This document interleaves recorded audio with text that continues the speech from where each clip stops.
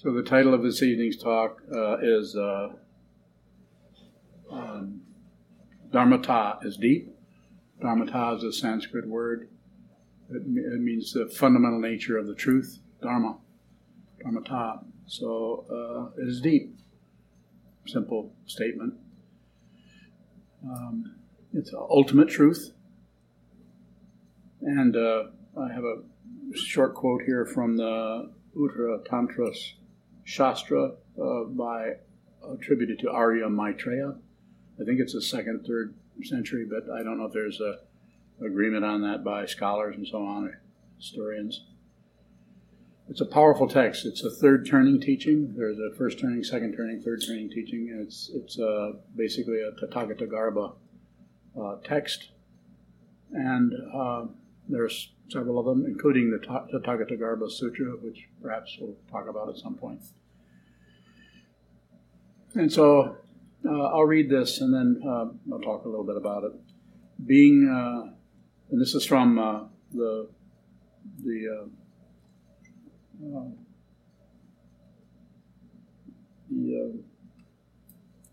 Uttara Tantra. Uttara means go no farther. Can't go any further than this. Uttara Tantra Shastra by Arya Maitreya, also called Ratnagotra Vibhaga, which I'm confused about I'm not sure if one's the same as the other, but because, Sanskrit words are challenging sometimes, especially when there's 3 million of them. So I'll read this, and then I'll talk about it a little bit, as I said. Being subtle, it is not an object for study. Let's read that again. Being subtle, it is not an object for study. This is Dharmata. Being absolute, it cannot be reflected upon. Dharmata is deep, hence it is not an object for any worldly meditation, and so on. So it's a very short reading of that, and I can return to it if we need to. It's fairly direct. It's basically saying that absolute, the fundamental nature of whatever this is, not just the relative nature, coming and going, up and down, back and forth, the obvious relativities of good and bad, success and failure, life and death for that matter. We can look at those, we can contemplate those, we can meditate on those, we can reflect, we can consider. And a lot of the provisional teachings are very much about those parts of relative truth. Dharmata is pointing at something that actually can't be pointed at. So, and there are others. The Heart or Diamond Sutra also talks about that in a little bit different kind of way.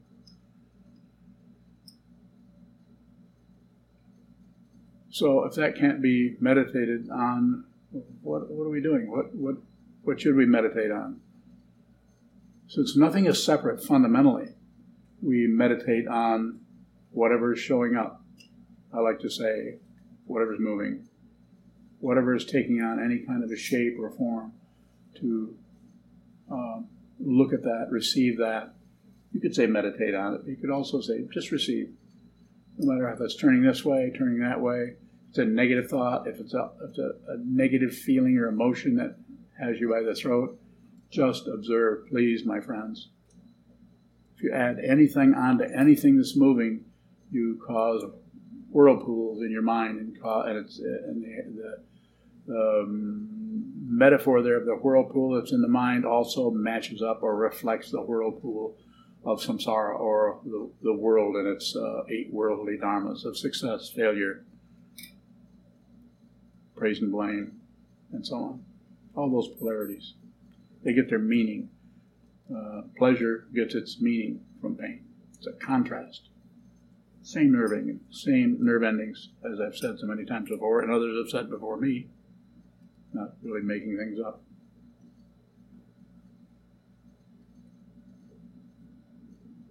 So this can be seen. You can actually see this. You can see it. It's not like I see it over there. It's not that kind of a seeing. It may take on a different form for each person. And I could even say, I'm fairly sure, having been around for a few centuries, that it will take a different form for each person. So comparing notes doesn't work so well. Comparing notes actually will slow you down because you'll end up on the side of the mountain trying to decide whether it's a mountain or not.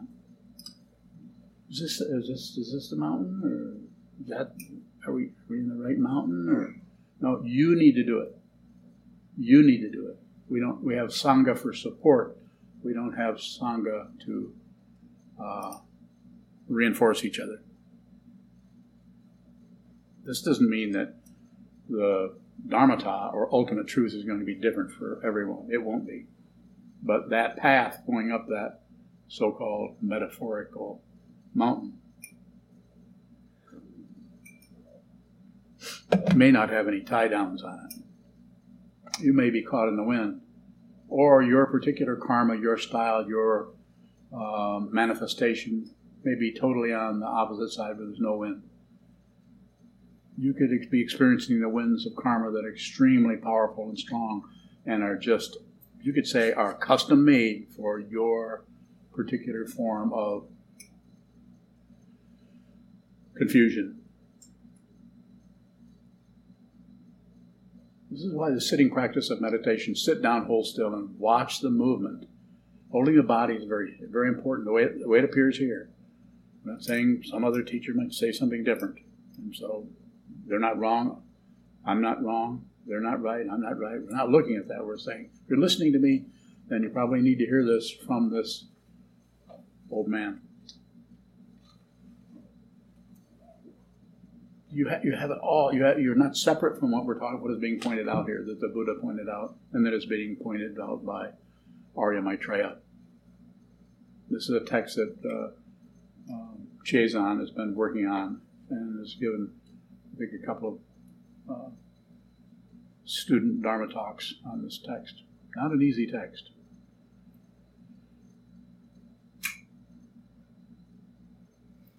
So it seems to be necessary to whatever is arising here with you, rather than take it into some kind of personalizing it in some way and then comparing it with how other people are feeling or what's happening with others, whether they're way up really successful in some kind of God realm or whether they're ready to go to war in the hell realm or all of the realms in between and the realms outside of that one. It seems to be necessary to just observe, just watch it. Just observe it, just receive. Whatever's happening, just receive. If it comes through smell, taste, touch, seeing, hearing, thinking. What one did I leave out? I left one out. Yeah. Smacking your lips. Yeah, that one. So, the interesting thing is the ego mind, the self-centered mind, the so-called cage of your afflictions that's rotating around thinking there is something and there isn't something, there is something, there isn't something, or this is fearful and this is safety. On and on, the constant thing that's going back and forth. Don't add to it. If it's arising in your brain pan, your mind stream, it needs to be there. And it doesn't need to be there because you're a bad person. That's a bad thing. It doesn't need to be there because you're a really good person and you're getting a river of gold. It's there because of dependent origination. Dependent origination doesn't start or end anywhere. It is the totality. We just break it down that way so we can even look at it. But it is totality. And even that word misses the point because what? It's a label for something that's something else. And so it gives it its elseness. There isn't anything else. How do I know? I don't know. I don't know it like I know that's a toad. That's a squirrel.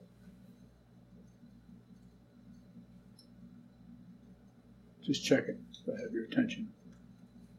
I don't know it in the way I know this or that or the other thing, like some kind of relative knowledge. When I say I don't know, it's because it's you can't help but know it. You can't help it. I would say, is it helpful or not? I don't know. It may be and it may not be, but you're looking at it now. You're looking at it then. And the next then that comes along, you'll be looking at then. You're always looking at it. What happens is each person, each consciousness comes up with ideas about it and labels it, pushes it away, brings it forward, shuts down on it, distracts from it, and so on. And I'm not saying that you don't have what you could say reasons for feeling that way. Feeling it's a great thing you need to move towards. It's a horrible thing you need to move away from. I'm not saying there isn't some visceral kind of thing that's happening to you. It's just that it's not real. And I don't mean that it's not going to hurt. I don't mean that it's not going to be scary. I often use the image of going to a horror movie or something really scary. You know, like The Walking Dead, or what's that other scary movie? Grateful Dead? No, that's a band. So it's like that. It's like if you can use that as a kind of a test metaphor, because it gives you a little bit of a feeling what I am endeavoring to talk about. It's like sitting and watching a movie where zombies or some terrible thing's about to happen. It gets more and more tense and more tense, and you watch it, and even though you know at the same time this is not real, it's a movie. I'm watching a movie. You got a bowl of popcorn, you know. I have guards standing on each side of me so I can watch this movie. Lock and load. It's still scary. It's still scary. How do I know? I have trouble watching those movies. Unya won't watch them. Leaves the room. Turn that off. Go away. Yeah. Ignoring. So it's just an example of something that is unreal, yet because of the way it's concocted, the way it's put together, it feels frightening or real, because our human mind and imagination is so incredibly sensitive to everything that we can, something like that shows up and we're pulled right into it.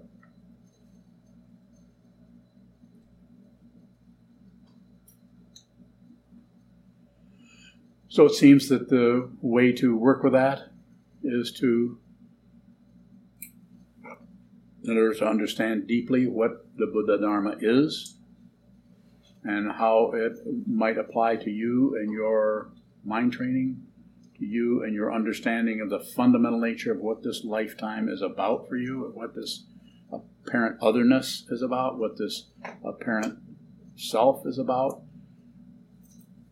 be a good idea to train your mind. Sit down, hold still, watch the movement. And that very exercise may not lead anywhere, but because you're looking over and over and over again at the fundamental relativity, you're looking at the me feeling or the I feeling, or you're looking at the wall, some kind of very simple aspect of the dualizing mind, the mind that continually dualizes, takes everything and turns it into, I'm over here and it's over there. This is what I'm looking at. And what begins to happen, and I don't know how it will show up for you, but the sense fields, instead of reporting back along with the thinking process, instead of reporting back that something that you're observing through any of the sense fields is something else, it starts to report back more like a mirror, like you're actually looking, even though it's apparently over there, you're actually not separate from what you're observing.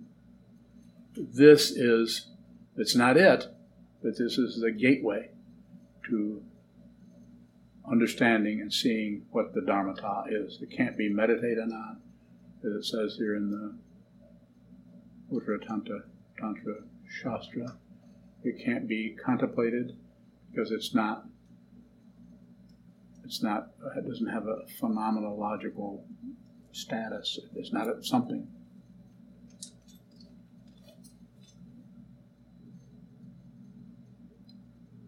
This is why this way of teaching is why this is called a spiritual path, is because working with the relative world that seems so damn solid, concrete, and plus and minus, and existence, non-existence, it seems so incredible. We tend to identify with the body-mind complexes. Not that we don't need to do that somewhat, but we get fixated and attached to it. And if that begins to be threatened, then we think that our identity, is somehow in danger or threatened. But who you actually are is never threatened. So that's why it seems to be important, at least it is from this direction, and you're here listening to me, so to find out fundamentally who you are. Find out what the primary mistaken identity is me. And then the secondary one is those guys. Both of those are untrue. They feed off from each other, back and forth, back and forth, back and forth. Me and them, me and them. I and that. I and thou, as Martin Buber would say, the Jewish theologian.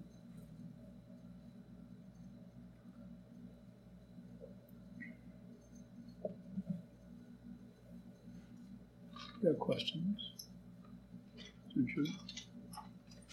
Question from Chiazan in the other room.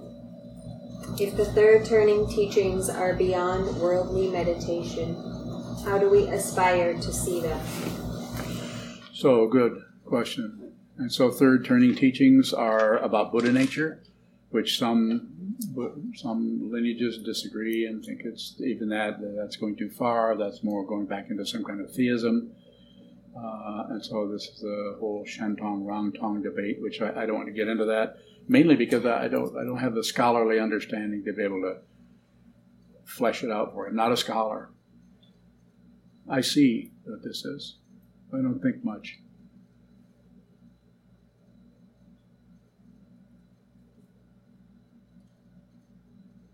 So it seems to be the way we work with that is to go deeply into our consciousness and work with it as meditators, and also work with the conceptual level of understanding, which is why we study. So you'll notice that I'm not sitting up here and just talking all the time. I talk a lot, but I'm talking about what I see. And what I see is backed up by everything I ask you to study. It's all saying the same thing and just in different ways. The Samdhina Mochana Sutra, Lankavatara Sutra, Heart Sutra, Diamond Sutra, Tathagata Garbha Sutra, Ratnagotra Vibhaga. If you read those, it's saying this same thing over and over and over again. And those are even translations out of other languages. So I think it's a matter of studying the conceptual area. It's sometimes called the two wings of the bird, the concepts and the intuition. So the intuition, we face the wall and work on that, seeing what this is, see what it is, not concepts. And then we bring our mind to our study to the concepts and work on those with Sangha, Buddha, Dharma, Sangha, the teacher, the teaching, and the community. Those are all very important. A lot of lineages, the Sangha is not very strong, or it's strong but in a social way, not a study way. Or else they go the other direction and nobody gets to talk to anybody.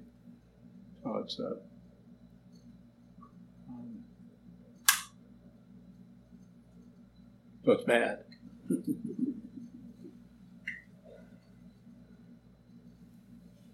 Shoka. What is a strong Sangha?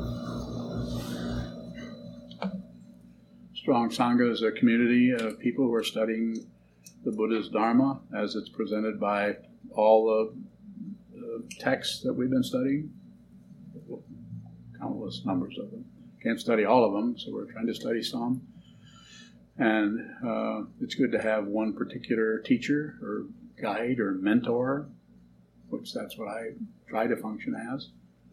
And then it's a community that works together with that situation to support each other in that study without developing a lot of gossip or a lot of criticism of others or interpreting other people's situations. Usually shows up as gossip. Harmful. So we need some forum so that we can make sure that we're sincere and serious about this, so we can actually study this material slowly. Include. Just because one person is erudite or has the concepts and they can explain and what this means and what that means and turn it this way and turn it that way and come up with lots of words, Sanskrit words or interpretations, doesn't necessarily mean that they are any more advanced than someone over here who never says anything and just receives. And the other way around doesn't mean that the one who's quiet knows more because they're quiet. So it's about including whatever kind of dynamic is showing up. More about that if you have it. How can we relate to the Sangha without the comparison?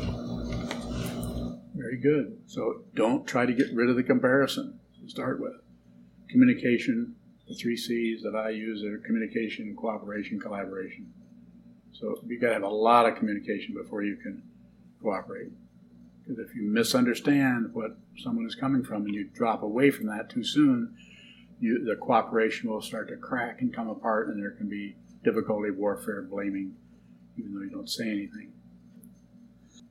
Ask me that question again. Can you remember it? It is contagious. Bad memory. Anybody remember his question? Joy? I'm not going to pull it out.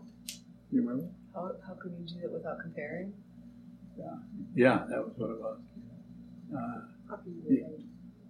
How can you relate to Sangha without comparing? You can't. You have to do it with comparing. You include the comparing. If I were to say, don't compare or don't judge or anything like that, I would just be doing it to help you look at that, not to get you to stop doing it. Because I know you can't stop doing that. I've never stopped judging. I'm judging you right now. Probably pretty accurate. So it's not about being someone else, being better. It's about being genuine. Be who you are. Be whatever negativities arising in the body, mind complex, anywhere in the complex, whether it's a feeling or no matter what it is, don't fight with it. Don't accept it as, I just have to live with this. Don't do that. And don't push it away. And don't turn away or shut away from it. And that way, it will do whatever it needs to do. Everything is self-existing. Anything, and it's just an amazing thing about the nature of reality that something can show up intensely vibrant and brilliant as something and be gone and never return. It's just there and it's gone. It has no relationship to anything else. Put that in your what do they call that? Pratitya Samutpada, and smoke it. So dependent origination works from the relative point of view. From the ultimate point of view, there's no point of view, so it can't work. Yes, Shannon. What's in between rejecting something and fighting against something? What's in between rejecting something and fighting against something? They're both 2 different levels of aggression. So there's nothing there. Go ahead. Or what is between rejecting something and saying, "Oh, I just need to learn how to accept this"? I never say accept. And this, I want you to listen to this part. This is an important part. If you say in your mind, "Oh, I just have to," this is ignorance. That's highly cultured. It's like cottage cheese. Highly cultured ignorance. It's ignorance that comes out and looks presentable and perfectly okay, but it's not. No comment. Make no comment. Whatever your feelings, experiencing, don't add any comment to it. Don't add, don't subtract, don't divide. Those are the three poisons. But do nothing with it. And it's very difficult to do that because the process of learning to, you could say, undo that is to watch how you have no say-so about it. Actually seeing that there's no say-so causes, and I'm putting this tentatively, causes the consciousness to stop grasping at a self. And it becomes more apparent that there is no solid identity that's trying to do something or stop something or start something. Because we get tied up with other, how I feel, how I shouldn't feel, how I could feel, or it's because of this, because of that, because of this. We get tied up in that, and that ties up the identity because it thinks there's an other. And it goes around. It's just like a merry-go-round. So no comment. Just observe it in such a way that you just see the contrast, but you're not voting for this side or this side. You follow? More? It just feels so hard to do that. That's why we face the wall. I mean, it is. I will help you. It's impossible to do that because as long as there's somebody trying to do something, it's going to be uphill. So that's why. But we need to do that so I never tell anybody to just surrender, just give up. Although that might be something that you do, but you will do it out of your awareness rather than out of being worn out. You'll do it out of your awareness. You will see there will come a time, a place when, because of your endeavor of wanting to see what is true yourself, that eventually that will be an area, a space, an interval where you just drop everything. It's called the final disappointment. And there isn't anyone here that cannot do that. It's actually a non-doing to get way out there into Taoism. It isn't actually something you do. It's something that you see and see and see and see. And it just, if you see it, the awareness itself just causes the whole structure of me, and my stuff, my ideas, my problems. It just starts to collapse because the welds that hold all those things together, to use a metaphor, the welding there has to do with passion, aggression, and ignorance. Those are the things that are holding that in a bundle that make it look real.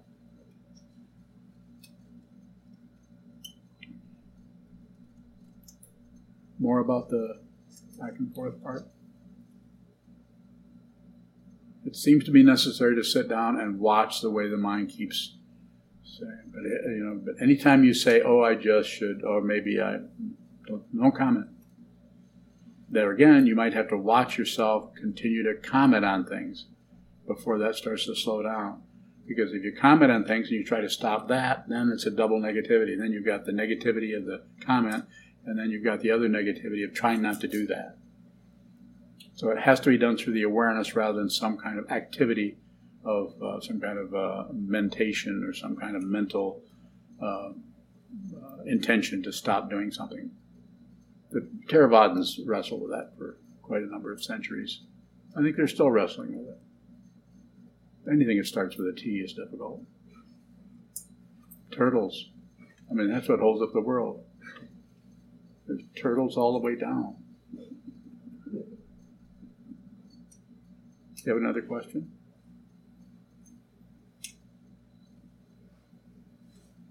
Thank you.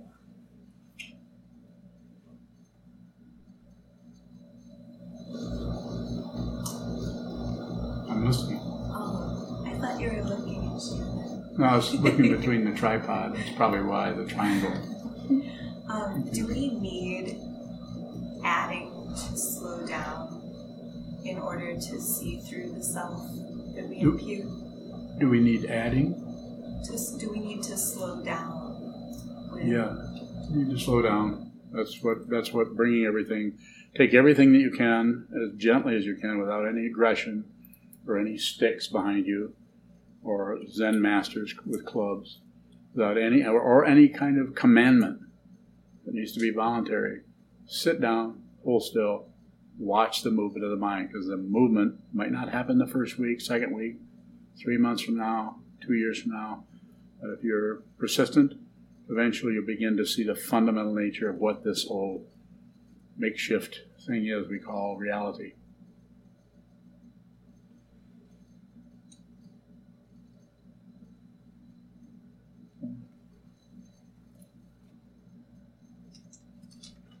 Does it matter how much we crank up or how much we continue to add? No.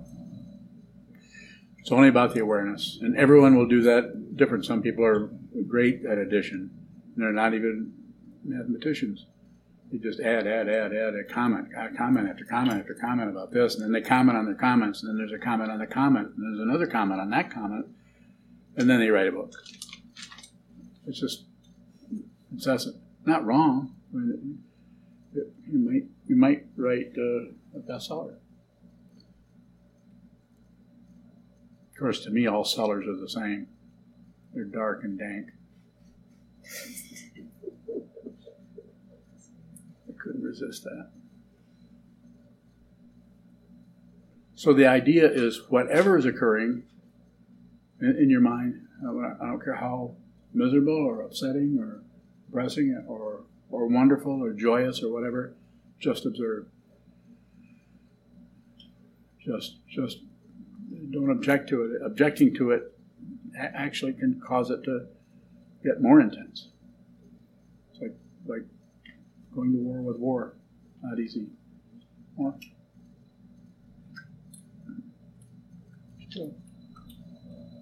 Is having to get up and leave sitting for physical pain objecting? Well, if you're sitting and your body hurts, get up. This is not Japan. This is not traditional Zen. You can give it. You know your body. You know who you are. You know why you're here. You know, maybe you need to get up and maybe feel guilty about it. But that's your creation. There's nothing in here that is pointing a finger at anybody if I can help it. That's just a misunderstanding of this kind of training based on some kind of ancient macho idea of men being in charge, basically. I know, I learned that from my stepfather. Go ahead. Is physical pain rooted in mental pain? Well, I think they're connected together. But it doesn't let us off the hook and say, well, you know, if you're in physical pain, it still hurts. So take care of yourself and don't ignore it. To try to, if you're sitting and your knees start to hurt, stretch out or stand up, or don't put yourself through any kind of physical discomfort. It's a misunderstanding, a pretty big one in Buddhism.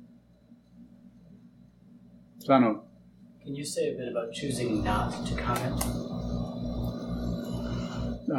So I wouldn't say choose not to comment. I would just watch the commentary with an idea that you're not going to promote it. You're going to shut it down. So when I say don't comment, that's probably enough. Just no comment. And then when you do that, you just notice that the comments kind of come up on their own. It's like, say, can't come up with a good metaphor for it, but it's like something continues to happen and you have an idea that you shouldn't be doing that, or this teaching person said don't do that, but that this person also said that don't go to war with it or fight with it, but just, if you can, watch it and see if you can see where it's getting its fuel from. Because then if you see it in toto, you might be able to go in and actually snip that line. I mean, it would be something that would just be very, very easy. It'd be no effort at all. You just wouldn't do that anymore. You just wouldn't do that, because it would be coming out of what? Awareness and not a conclusion. We don't need conclusions. Conclusions conclude themselves.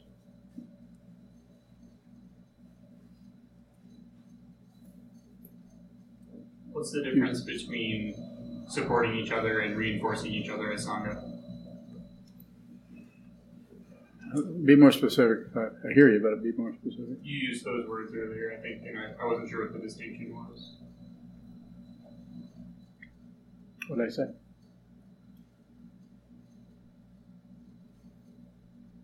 No clue. I don't remember the exact word. So supporting and Maybe wasn't it in terms about reinforcement was around the context of gossiping or reinforcing. yeah. Well, you see something that's you have all the forms that we have here, and we have a lot of them. And you see someone that is outside of the form somehow, somewhere in some way. Give it the benefit of the doubt. It's not a matter of give it some space to see what it actually is, rather than immediately think someone's not doing what they should. Or, we don't know the the backstory. We don't know what somebody's going through, what's happening to them. So, might want to give it some room. You have to. I think it's so important. Something I say all the time. But try to meet people where they're at, rather than laminate some kind of judgment on them and meet the judgment. Meet what you think they are. But how do you know where people are? You don't. You don't. There's no way you can know what's happening with anyone. But if you just meet people where they are, you won't know what's happening to them. But there's a quality of space and openness, so that if there is some kind of communication needs to come up from that person, then you're likely to be ready to receive it, because you've got everything on receive. Receive. That's what this mind training is about. Receiving. Not easy. Especially sometimes if you're too much on receive, the person you're with might take that as kind of you're condescending to them. Oh, you're so holy and you never have any problems. And some people just will do anything to get you to engage in some kind of low-level skirmish about who's better, who's winning, who's smart, who's really nice, and who's at fault. So, might have to go to war. You might have to kill somebody. That's really a bad one. Especially if it's yourself. Don't do it. There's no way you can kill yourself. There's no way you can kill anybody else. But that's a story for another day.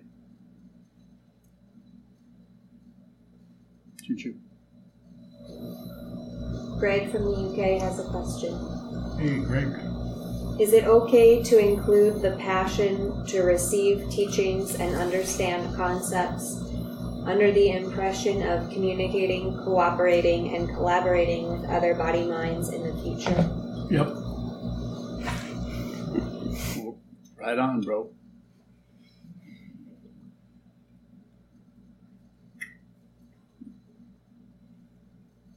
He's got another one? No, this is from me. It was from you, okay.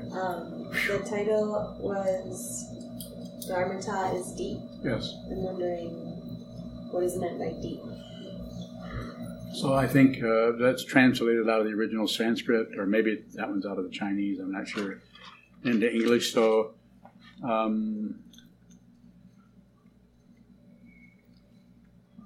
think that it's just a way of describing that it's to see what it is might take some time, going deeper and deeper into your consciousness to see how the consciousness is working. And it eventually opens up, like I talked sometime about the me feeling that's in here somewhere. You look at this long enough, it starts to break apart. And what's behind it is dharmata. And it's not a thing. And the metaphorically, I'm just saying it's behind it. Fundamentally, it isn't even behind it. You can't find it. That's why it's called deep. But the awakening to that is that nothing is separate from it.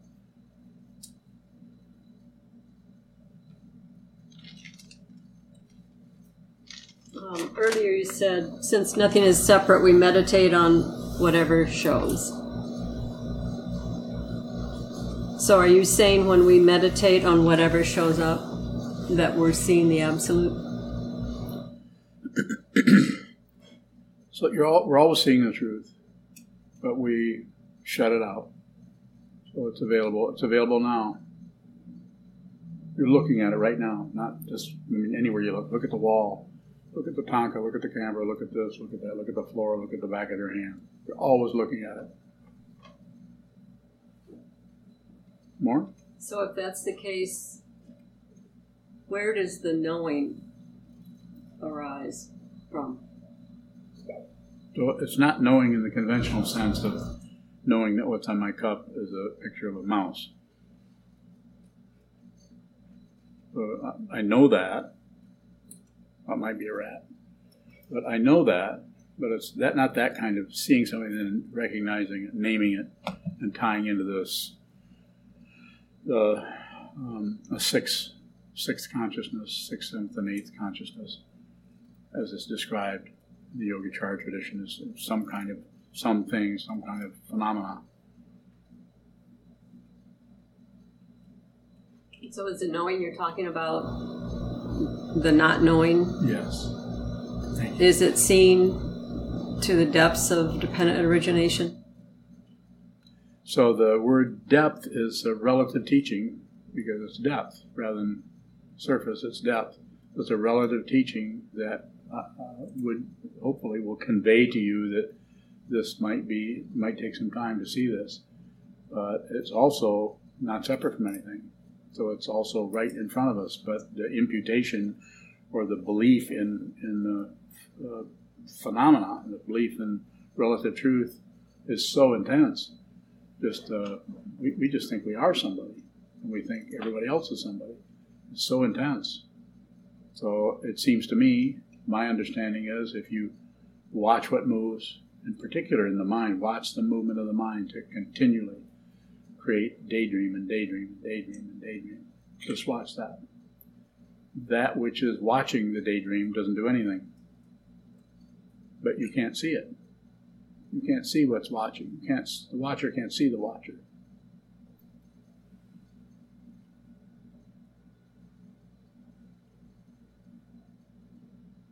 Is it reflected? Sometimes the idea of a mirror is used. But the way it shows up for me in that area is that the phenomenal world is like a mirror. So it's always looking. We're always looking at ourselves. There really isn't a self, but the feeling of being separate and then looking at the world, other people, we're seeing ourselves. This is the wisdom mind, and then the compassion is a deep concern for what you're looking at. Not because it's separate, but because it's not separate. More?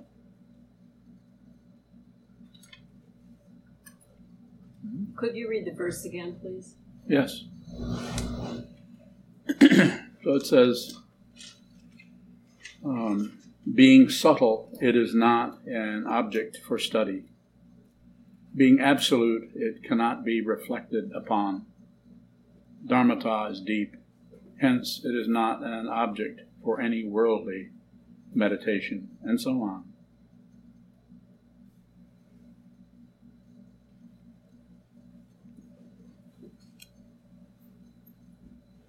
Is there an English translation of Dharmata? Pardon me? Is there an English translation of the term Dharmata? I think it's just, I don't know what it would be to go look it up, but it's Dharma means truth, and Dharmakaya is the body of truth. Robert, do you know? Dharma also means thing, so it could be like thingness, or things as they are, the nature of anything that arises.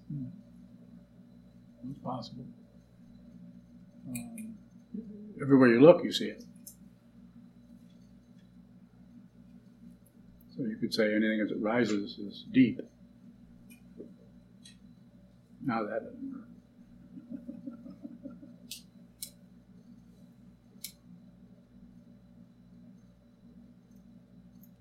Use them. Can we not believe others' thoughts? Do you believe our thoughts? You're having thoughts?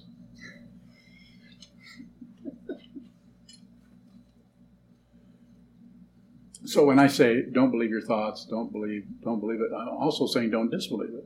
Don't take anything that's arising in the mind. Don't take a position on it, and then it stays relatively. It's just a thought. It's just coming out of who knows where, the Ale Vijnana or some other from the planet Voltron. It's just showing up. But if you do anything with it, it starts to function in ways relative to your imputation that there is something there, and it can get dark, it can get light, it can get larger, smaller, it can rotate, but the nature of fixation starts to happen in that area, the nature of locking down on something, wanting a reference point. So when thoughts arise, don't accept them, don't reject them, don't look away, and that's a lifelong practice. Because most of that practice is seeing how you can't quite do that. I mean, like you can't really succeed at that. It's something about endeavoring to do that. The awareness around that starts to get stronger and get stronger than the muscle-bound thought process of ego. And the kind of strength that comes out of there is not a relative situation. It's a kind of clarity about it. More? Can questions be a reference point? Sure, but it's not about getting rid of the reference point. It's about being aware of the reference points. Can we fixate on questions? Yes. That wasn't one of them, though. That was really loose. Further questions? Did you help him? Oh, that's a good boy. Did you have a question? What is suchness? So those ancient teachers in the past have tried to come up with some way of pointing at something that they understood about the nature of what reality or truth or whatever, the ultimate truth. So word suchness or tatata or tathagata is the immediacy, just a very simple situation. You could call it emptiness, shunyata. All kinds of relative words come up to help support that situation. If you can see what's in front of you, hear what's in front of you, smell, taste, touch, think what's in front of you without adding, subtracting, dividing, or doing anything, this is suchness. It's a relative way of talking about it. What does it mean to think what's in front of you? You're doing it. Don't you notice that happening? You're thinking, my head is too shiny. No. Actually, Sanho's is shinier than mine.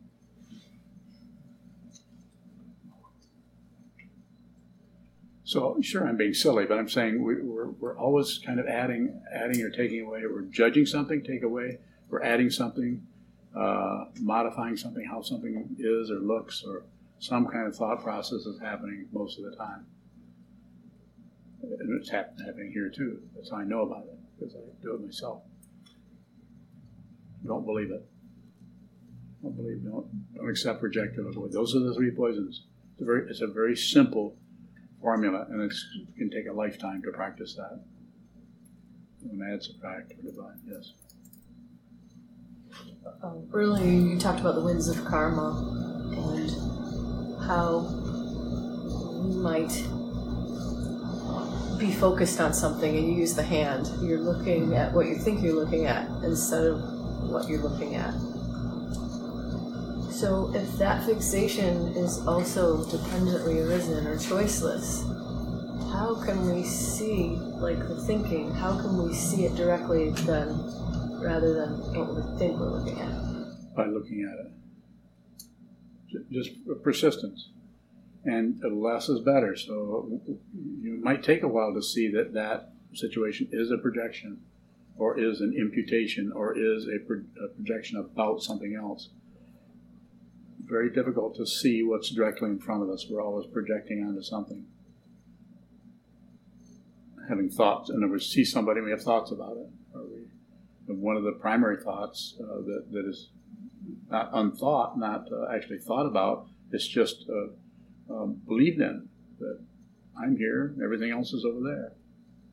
The over there-ness is a very simple form of projection. There is no over there. I'm not saying that this form and that form aren't separated, but what we do is we add on some kind of identity to the whole thing, and some kind of separation that is fluffed up as me and my world, and it's called territoriality.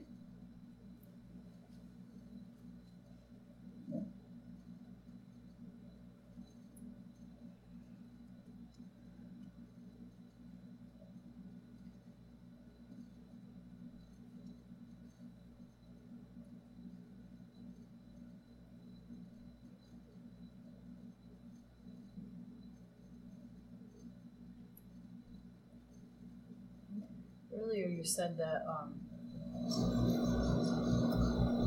well, to paraphrase, maybe your karma is deep. There's endless karma. So if you're not adding or subtracting, dividing, it's coming up and coming up because the wheel keeps turning. I'm listening. Keep going. What if there's 1,000 lifetimes of karma? Doesn't matter.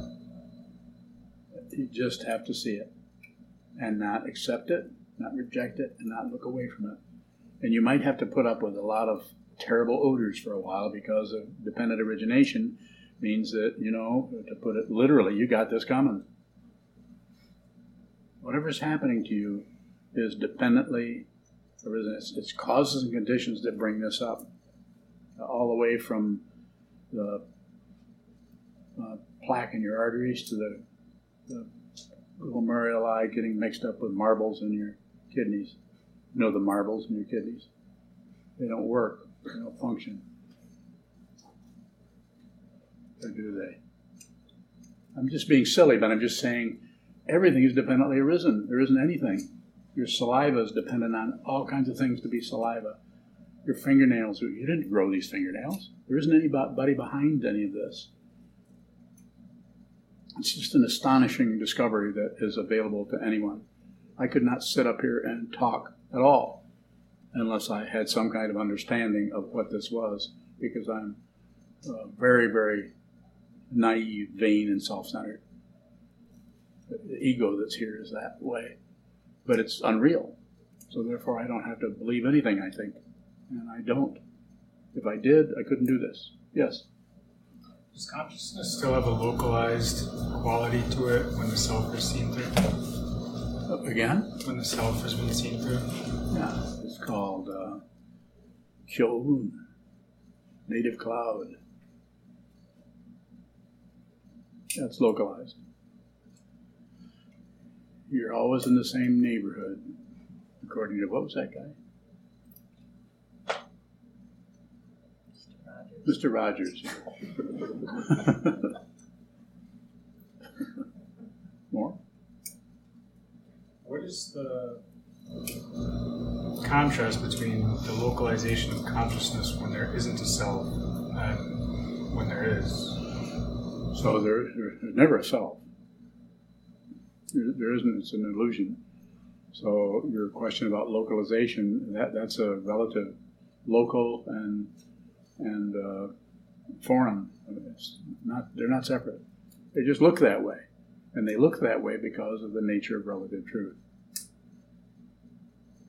Fire is hot, water is wet, earth is hard, wind moves. All of the various things that obviously are not opinions. They're just, that's why it's so difficult to look at this and see that it's unreal, because fire's hot.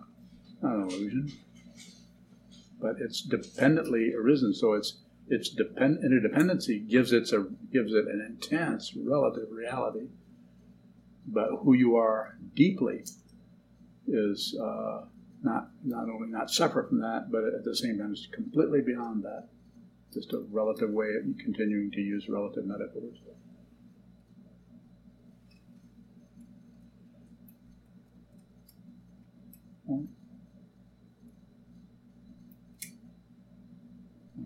The idea of dropping off body and mind, what is there other than body and mind? So that's a teaching of Dogen, 13th century teacher Dogen Zenji. The idea of dropping off body and mind, pretty hard to do that because here's the body and here's the mind. But it's the idea of concretizing anything that's happening there into some kind of solid experience of I am having this.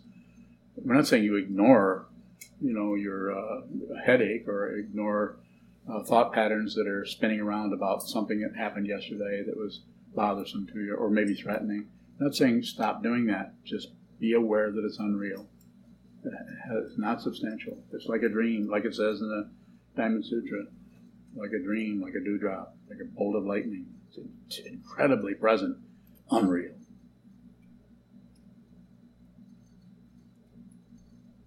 So if you sit down, hold still, watch the body and watch the mind, if you do that, there's no guarantee, of course, but there's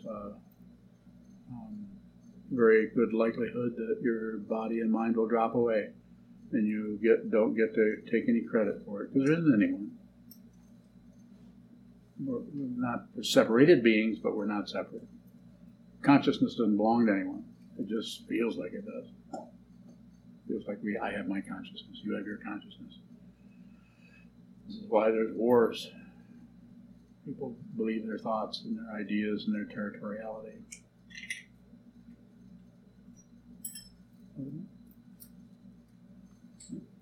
Oh, mentioning plaques and glomeruli or difficulties. You talk about Dharma gates. I do. So if there's a difficulty situationally or health or any scenario, talking about it now is one thing, but when the heat is on, it's really hard to not get sucked into that. How can you, on the fly, or in the light? Okay, so how can you be like a cheerleader to that Dharma gate that's difficult? How can you like say, "Yay, this is my Dharma gate," when it feels like shit? If you know what the Dharma gate is, to be very literal and pragmatic, you could actually write it down on an index card. Set it down in front of you. Meditate for 3 hours. Look at the wall. Sit there. 2 hours, whatever you can do. And then the last 20 minutes, look down at the card and look at the concept that is pointing to the Dharma gate. Whatever it is, jealousy, anger, whatever it may be, so that you can use that concept to come back into your mind with that direction and do nothing with it other than be aware of it. See if you can see the front door and the back door to that situation. That's a way.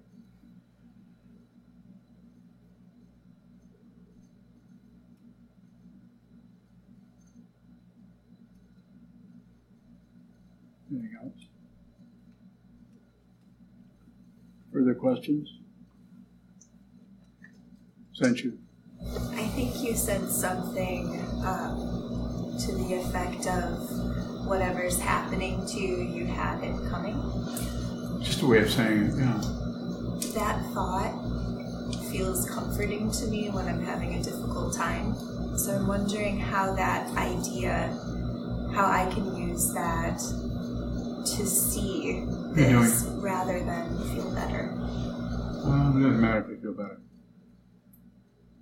Emotions are, sure, it's nice to feel better, and it sucks to feel terrible. But if you just constantly are trying to push or do away or shut down the emotions, it just creates more disturbance. So if you feel good, enjoy it. If you feel bad, enjoy it. I mean, that's what I do. A lot of times things suck.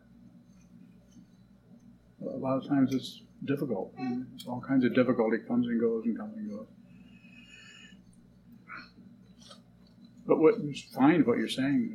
If you look at that and think, feel a little bit better, I don't see any problem with that. It's like, but I'm not actually going so far as to say, well, this is just faded, so don't lecture yourself about it. The idea is just touching, just flash on that. say whatever's happening is it's just no comment. No comment. And the no comment can go to such an extent that you don't know whether you're happy or sad. That's possible. Happy and sad, like it says in the Sadhana of Mahamudra. Can you remember that? Sadhana of Mahamudra, happy and sad. Huh? I've heard of that. Have you? Can you recite it? Good, bad, happy, sad, all thoughts vanish, like emptiness. Into emptiness, like the imprint of a bird in the sky. That's pretty close. I think that's it. Old timers are talking. So, but if you don't differentiate, if you differentiate, then one wants to hang around and be the one that's really what's happening, really the truth.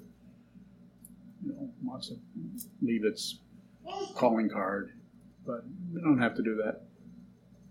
Difficult.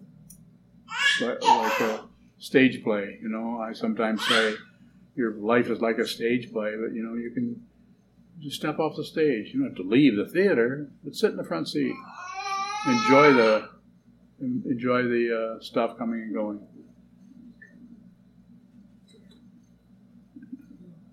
Right now, the baby leaving. So. The feed keeps dropping upstairs. What does? Your live feed. Oh, Yes. not surprised.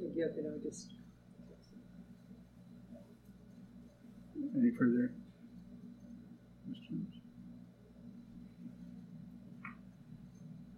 Okay, thank you.